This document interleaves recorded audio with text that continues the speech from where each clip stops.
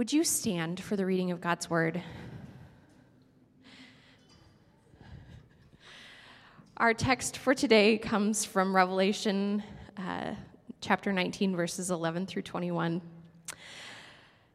I saw heaven standing open, and there before me was a white horse, whose rider is called Faithful and True. With justice he judges and wages war. His eyes are like blazing fire, and on his head are many crowns. He has a name written on him that no one knows but himself. He is dressed in a robe dipped in blood, and his name is the Word of God.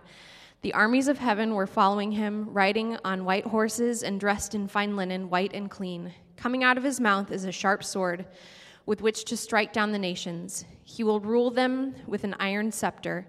He treads the winepress of the fury of the wrath of God Almighty. On his robe and on his thigh he has this name written, King of Kings and Lord of Lords.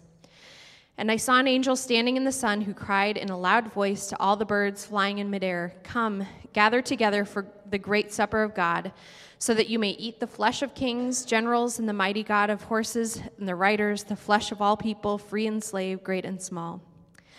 Then I saw the beast and the kings of the earth and their armies gathered together to wage war against the rider on the horse and his army. But the beast was captured, and with it the false prophet who had performed the signs on its behalf. With these signs he had deluded those who had received the mark of the beast and worshipped its image.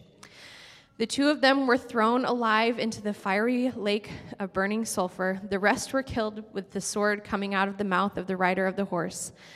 And all the birds gorged themselves on their flesh. This is the word of the Lord. You may be seated. All right. I love giving 8.5-month pregnant women the opportunity to read scriptures like that. All right.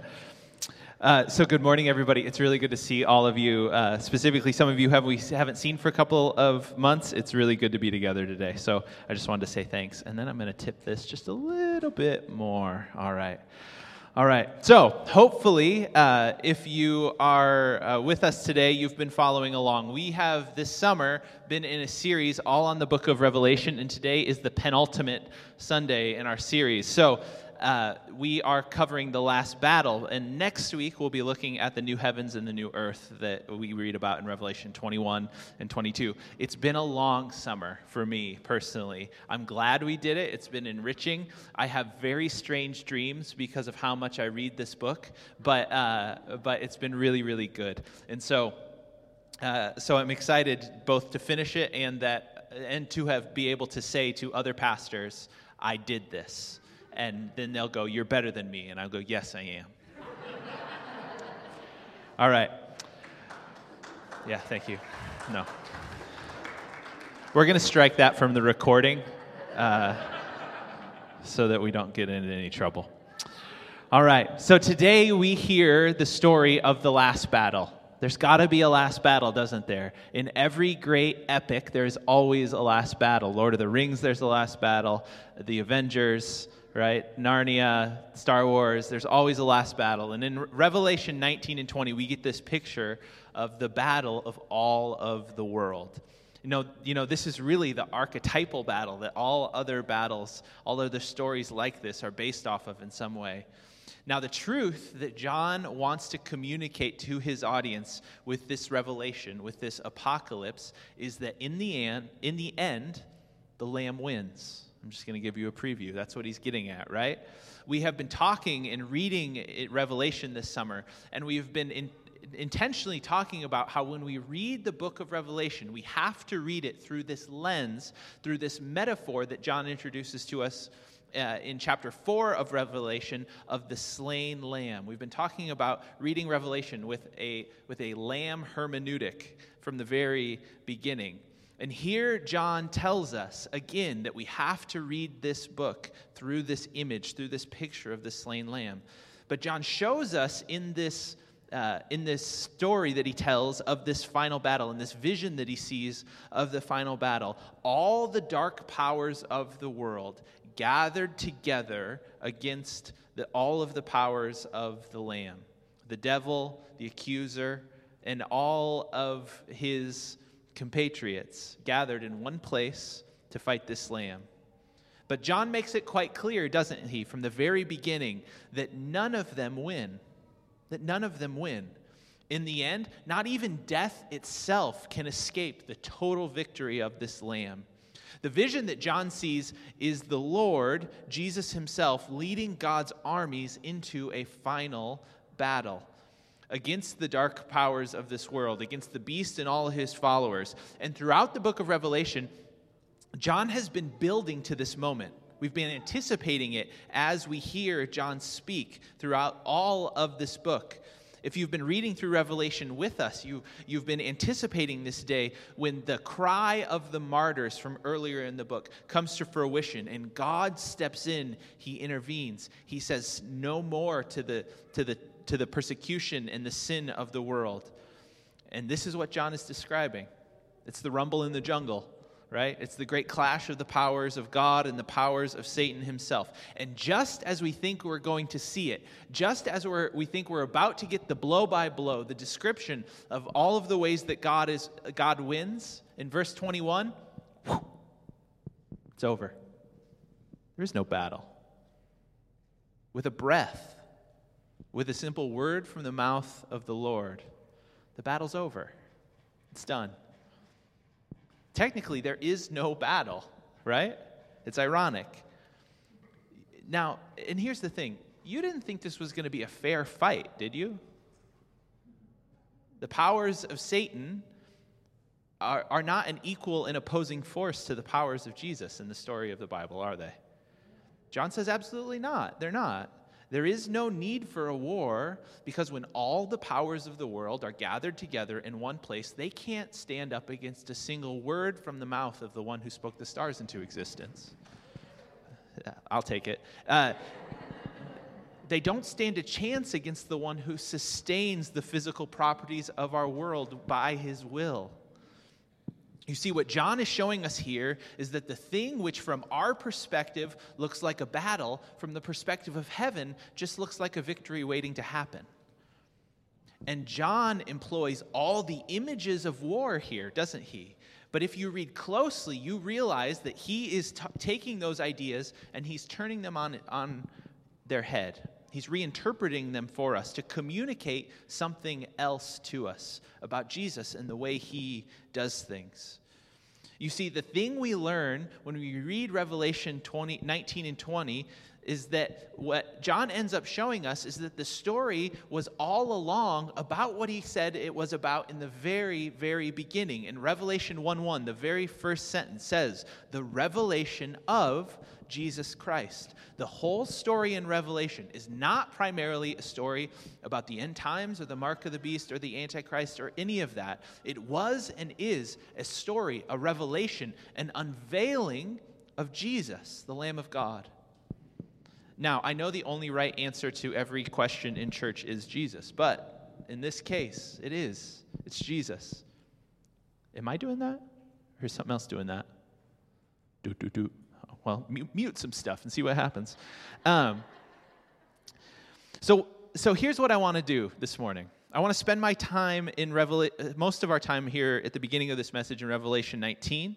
And I want to kind of dissect this story of the last battle and look at the brilliant ways that John tells this story, this vision that John tells the story of this vision that he sees in order to teach us about what Jesus is like and what his kingdom is like. Because John is doing some stuff in this passage that is so subtle that it can actually be very easy for us to miss. It's very subtle and it's easy to miss. And here's the truth. A lot of people miss it. A lot of Christians have missed it down through the ages. The vision John sees actually takes a lot of what we expect from a great military conflict and subverts it or turns it on its head in order to show us that the way that Jesus and the kingdom of God operate is totally different than the ways that the kingdom of the world operates. It's totally different than we would expect. Now, there are also some passages in Revelation chapter 20 that we have to hit on today. We are, like I said, this is the penultimate message, and next week we'll talk all about the new heavens and the new earth. So there's a couple passages in chapter 20, specifically the passages about the 1,000-year reign of Christ and the great judgment, what theologians often call the great white throne judgment, that we have to hit on a little bit, just because as you're reading this book, if I don't cover some of that, it can be confusing. When I first read Revelation, there's a passage in chapter 20 about Satan being released from a pit and allowed to deceive the nations. That was very scary for me, and I want to help you process that passage. So we'll be doing that a little bit. So that's the roadmap for today. But we're going to start in chapter 20 and look at all of the ways that the story of the great battle reveals Jesus to us. All right? All right. That's good. So if you have your Bibles, you can turn them over to Revelation chapter 19, beginning in verse 11. That's a great place to start, because that's where we'll be talking. So in this section, John describes what he sees as a great multitude gathered for a great battle, right? And he gives us a series of descriptions of this battle. Now, when we read it at first, it seems kind of normal to us, but when you read this passage closely, upon closer inspection, we see that the battle that John is describing is a lot different than a normal battle. So, and those differences, those things that are different from the way a normal battle is described, are really important for us to take note of. So the way John describes this battle is unlike almost any battle, is unlike any battle that's ever occurred in the history of the world. So the first thing we get in verse 11 is a vision of Jesus, the Lamb, as the head of the armies of God. John calls him a rider, faithful and true. It's a beautiful way of talking about Jesus. And he describes Jesus, but all of the ways he describes Jesus are meant to tell us something about how Jesus wages war. All right? So normally, in any historical account of a war, the historian, or whoever is recording the account of the war, gives us a rundown of the people and the equipment that the army is about to take into battle. Now, if you're familiar with the Old Testament, you're familiar with this. There's often like lists of chariots, like how many chariots did they have, and how many horses did they have, and how many spears, and that type of thing. This is kind of what John is doing. In our modern way of thinking, this would be how many tanks, how many ships, how many bombs were utilized. And in the ancient world, it was horses, chariots, archers, and the things like that. And very often in an ancient battle, there was a description of the weapons of warfare that the armies used themselves. So did this army fight with spears, or did they have broad shields, or did they have round shields, or did they have swords, or what type of armor did they wear? If you think back to the story of David and Goliath, there was a lot of attention paid to what type of armor David was going to wear before he went into that battle.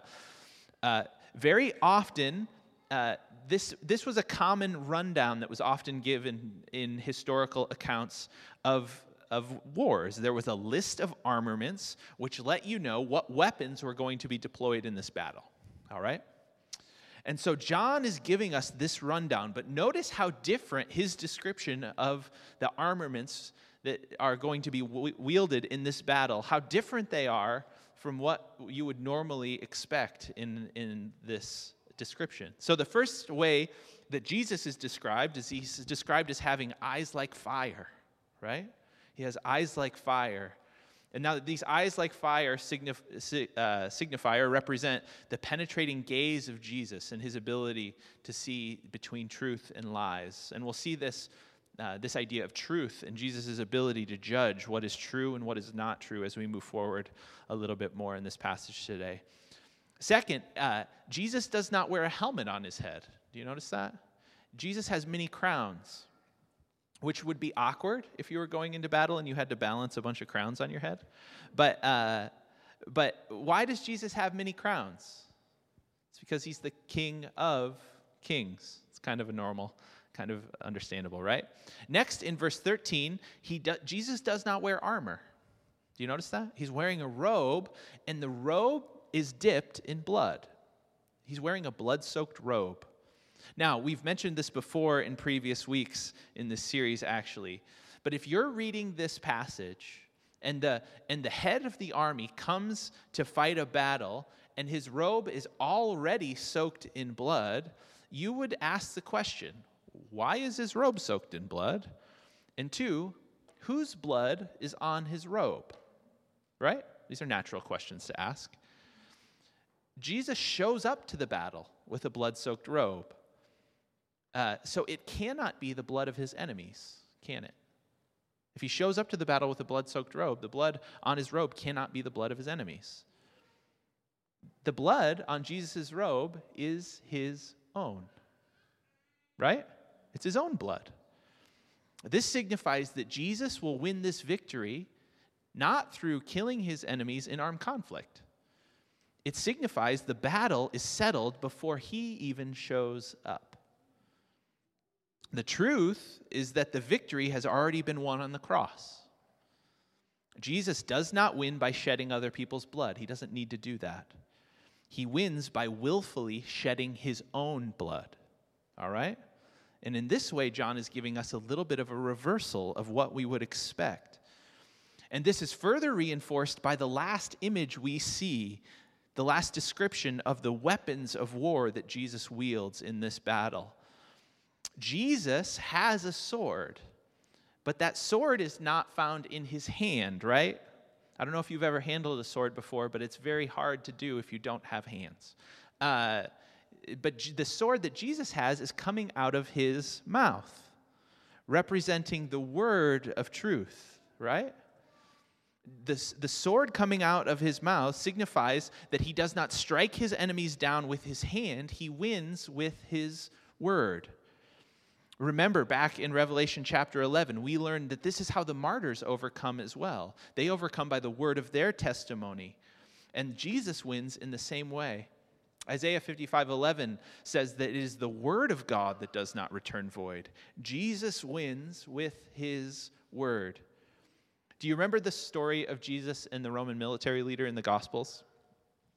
It's a story of this Roman military leader who comes to Jesus and asks him, "Would you come and heal my daughter?" And Jesus says, "Yes, of course, I'll come do this." And as he's about to go, the Roman military leader says, "No, you don't need to come. Look, I understand how authority works. I'm a man. I have a lot of people under me. When I say something, it gets done. So here's the deal. You have authority over death itself. So why don't you just say the word, and it'll get done?" And in that parable, Jesus doesn't disagree with the Roman military leader. He goes, "This guy gets it," right? That's what he says about him. Jesus is blown away by this man's faith. He doesn't disagree with him.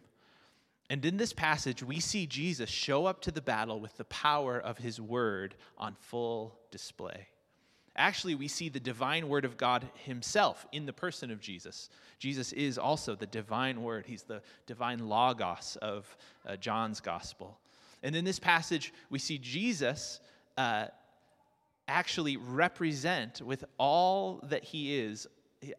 We see Jesus representing all that he is in this picture of this battle. Jesus has eyes like fire. He carries the sword of the word of truth to liberate people from error and to judge everything that stands opposed to God. So that is such a powerful image, isn't it? And in plain language, we read it and it makes sense to us. But to ask the question, there's a question that we need to ask. What practically then does this mean?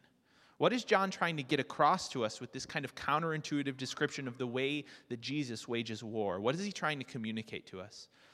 And so I believe that what John is trying to tell us is that the way Jesus wins is not by killing his enemies, it's by dying for them. All right? This is the way that Jesus wins. And this is, if you read Revelation through, it's all throughout the book. Remember back in chapter 4, John asks this question. He says, "Who is worthy to open the scroll?" And he hears a voice that says, "The Lion of the tribe of Judah is here," and he can open the scroll. But when John actually looks, what he sees is a slain lamb. The victory Jesus won on the cross is the very same victory that wins out in the end.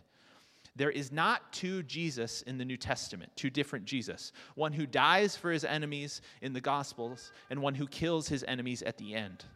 That's not how it works. There is only one perfect sacrifice, and it is the sacrifice of the slain lamb on the cross who takes away the sins of the world. This is it. This is how he does it. Now you might ask, "Nick, what about all these dead bodies though? Can you please explain all of the dead bodies to me?" This section in verse 21, the passage that I'm really sure Ashley enjoyed reading, is what scholars call the carrion meal, the meal of the birds. Now, I think this is symbolic language that the Bible uses to describe the total victory God has over the powers of sin, death, and idolatry. All right? So 2 quick observations to back that claim up. First, when I was growing up, I played some sports in high school. I wasn't very good at very many things, but I tried really, really hard. And I would come home, and if I won, usually my mom or my dad would say, "How'd you do?" And I would say, "I killed him. I murdered him. I slaughtered him," right? Maybe this is something only men say. Did the person who hear me say that immediately go and call the police? That's the question I have. No, I've never had the police called on me for that reason. No, that was hyperbolic language that I used to talk about a literal victory, right? And I think this is a little bit of what is happening here in Revelation. Now, the second the second reason I think this is a biblical observation. Notice that the sword that slays these victims is, again, not the sword of his hand. What is it? It's the sword of his mouth that slays these victims, which would lead me to believe that these are not literal dead bodies.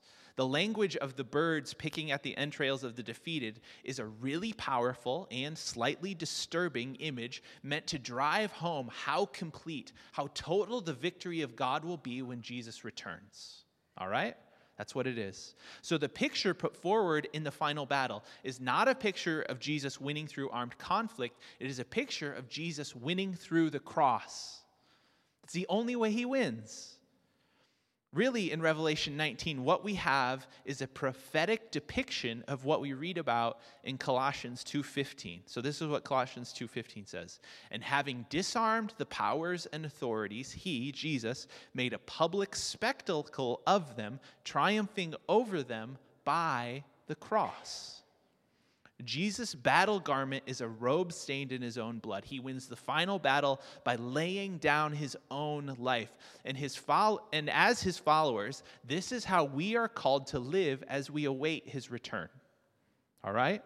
We lay down our lives for other people. We witness to the reality of the servant king by serving other people.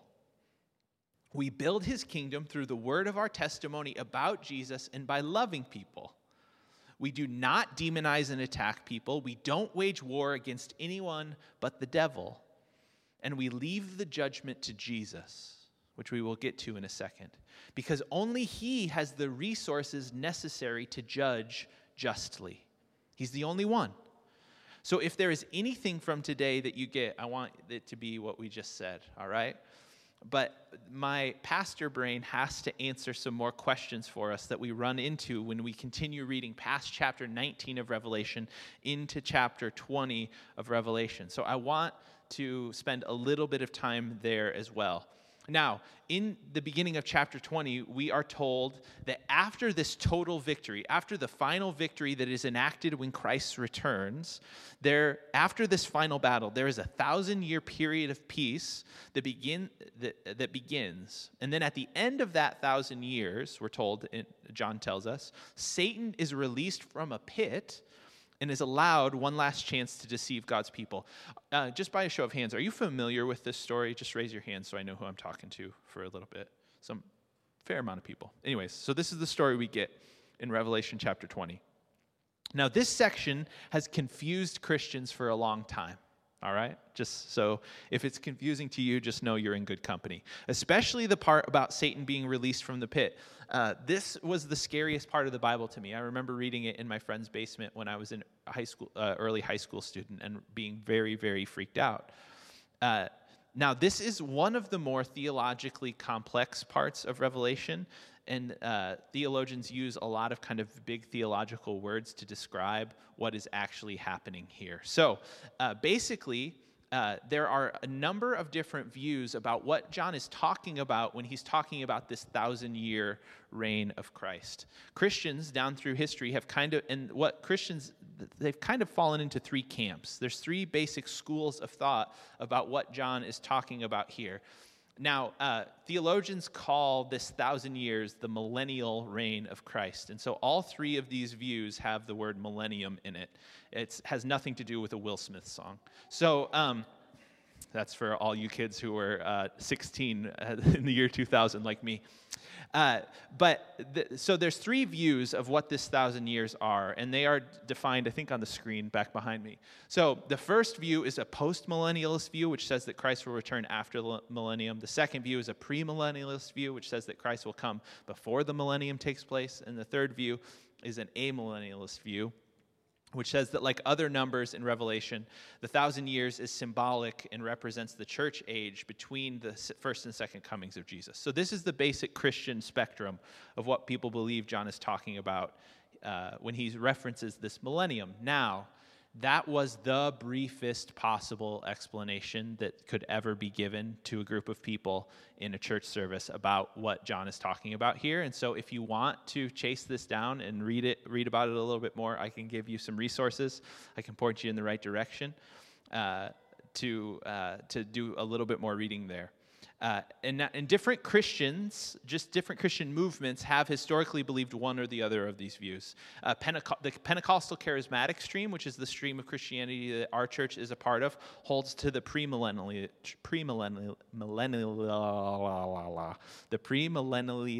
view. I should just quit. I'm done. Which is the second one. We hold to the second one, right? Now, my personal opinion is a bit of a blending of 2 and 3, all right? Because I'm a pastor and I get to do what I want. I do think there will be a period of time after Jesus returns where he's established as king on the earth in a literal way, as king or Messiah is probably a better way of putting it, in fulfillment of Old Testament, New Testament prophecies. But so many of the numbers in the book of Revelation are not to be taken literally, and so it's hard for me to believe that this 1,000 years has to be taken completely literally. But if none of that here's the point. If none of that made any sense to you at all, it's okay. It's okay. It really is. All three of these views affirm the central and orthodox belief that Christians do have to believe as part of what it means to follow Jesus. It affirms the belief that Jesus is coming again, and that when he does, he is going to put the world right. Christ will return as he is promised in John 14:3, and he will destroy the forces of evil, and he will establish God's kingdom. Your opinion or lack of opinion on this particular issue does not weigh on that, all right? And it should not weigh you down. Nowhere else in the New Testament is this 1,000 years mentioned. So that tells us that it is not centrally important to what it means to follow Jesus. What is centrally important to following Jesus is the belief, is the hope that Jesus is returning and he's going to set things right. All right? Now, this leads us, though, to the next part, which is a little bit scary, which is the whole part about Satan being bound for a period of time and then being released to deceive the nations. Now, what is going on here? Now, full disclosure, I don't know. Is that okay to say? I thought about lying to you guys and telling you that I had a very firm grasp on exactly what is happening here, but I thought I probably shouldn't lie from the pulpit. And it's not for lack of work. I've probably read 6 or 8 scholarly opinions on what this is from Christians for the last 2,000 years, and none of their opinions felt convincing to me, and I don't know where I stand. And so just know that it's okay if you read something in the Bible and you don't immediately know what you think about it, because I'm right there, and I've spent so much time in the book of Revelation this summer that it's giving me weird dreams. But here's the point. Here's what I want to clear up for us today. This passage can be very scary, right? Why is Satan being bound and then let go? Is he going to be able to get us? What's happening here? Now, what you need to know from this passage is that whatever is going on with Satan in this passage, he is not successful when he's released from this bondage. He's not successful in any way, shape, or form. We're told that right as the powers or forces of the devil are gathered together, he's devoured by fire from heaven, in kind of a second story of Elijah and the prophets of Baal. Now, the New Testament scholar N.T. Wright sums up this part of Revelation chapter 20 this way, in a way that I think is really helpful for us. He says, He, Satan, must be allowed a final moment to flail around with his lies and accusations, so that in his overthrow it will be clear beyond the slightest doubt that there is therefore no condemnation for those who are in the Messiah Jesus. Like a boxer staggering to his feet to face the last punch, he must come up one more time, even if only to be knocked flat on the canvas forever. All right? So if it's scary to you, just take heart. That it's what's described here. We might not have full understanding of it, but he loses. All right? He loses. All right.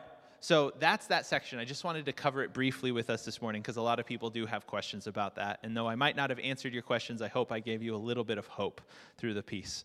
Now, the last thing I want to talk about this morning is the last thing mentioned in Revelation chapter 20, verses 11 through 15. And this is the story of the last judgment. And I just want to read this section for us this morning so that we have a little context for what we're talking about. So it says, beginning in verse 11 of chapter 20, "Then I saw a great white throne and him who was seated on it. The earth and the heavens fled from his presence, and there was no place for them. And I saw the dead, great and small, standing before the throne, and books were opened. Another book was opened, which is the book of life. The dead were judged according to what they had done, as recorded in the books. The sea gave up the dead that were in it, and death and Hades gave up the dead that were in them, and each person was judged according to what they had done. Then death and Hades were thrown into the lake of fire.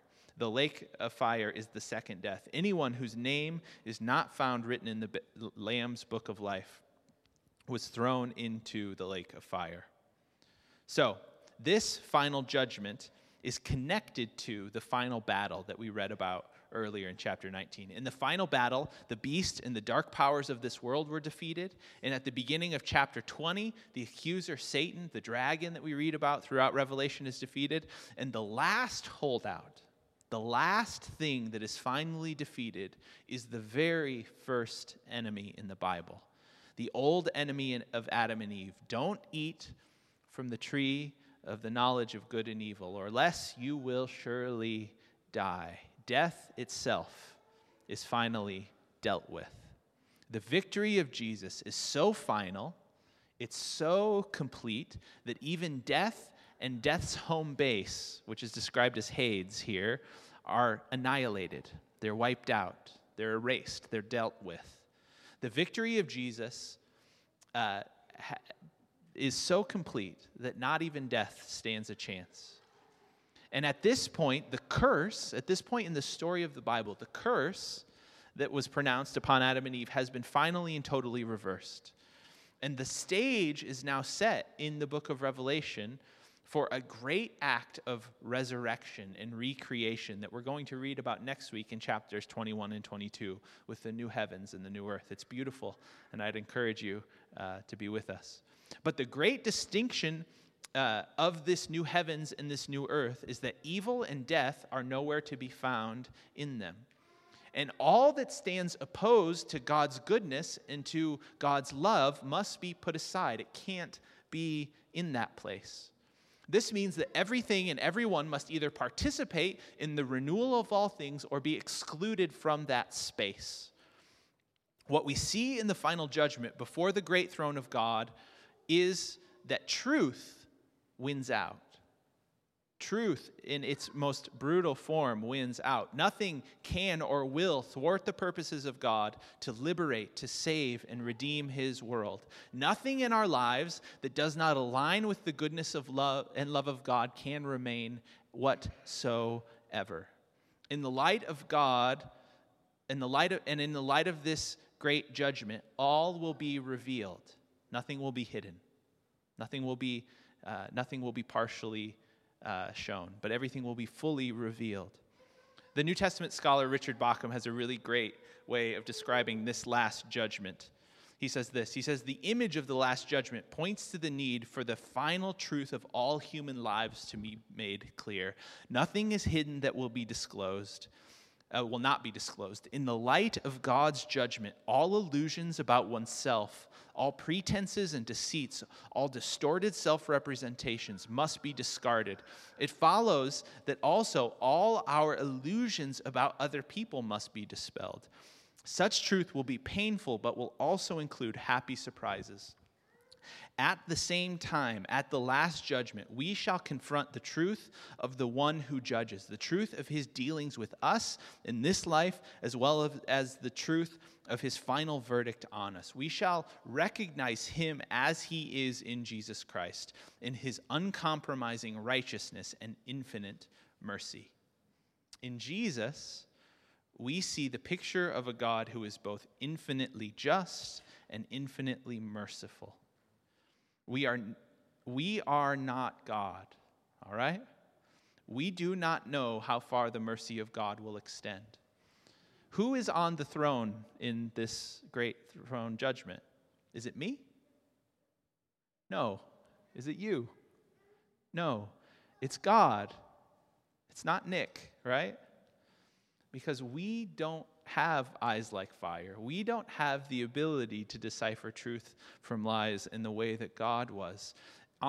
In this picture of the great throne, we see a picture of a God who judges justly and is described as being so. But God is also merciful. This God who moves towards us in the person of Jesus, who does not just hang the anvil of eternity over our heads waiting to drop it on us, but rather moves towards us in the person of Jesus in love. A God who does not slay his enemies, but dies for his enemies. In the person of Jesus, we see the face of a God of love. And so the question then is there a divine exclusion? Are there things and are there people who will be left out of God's good future, of this new heavens and new earth? And the answer to that question, simply because of free will, because of your volition and my volition, that yes, there will be. But this does not detract from the goodness of God.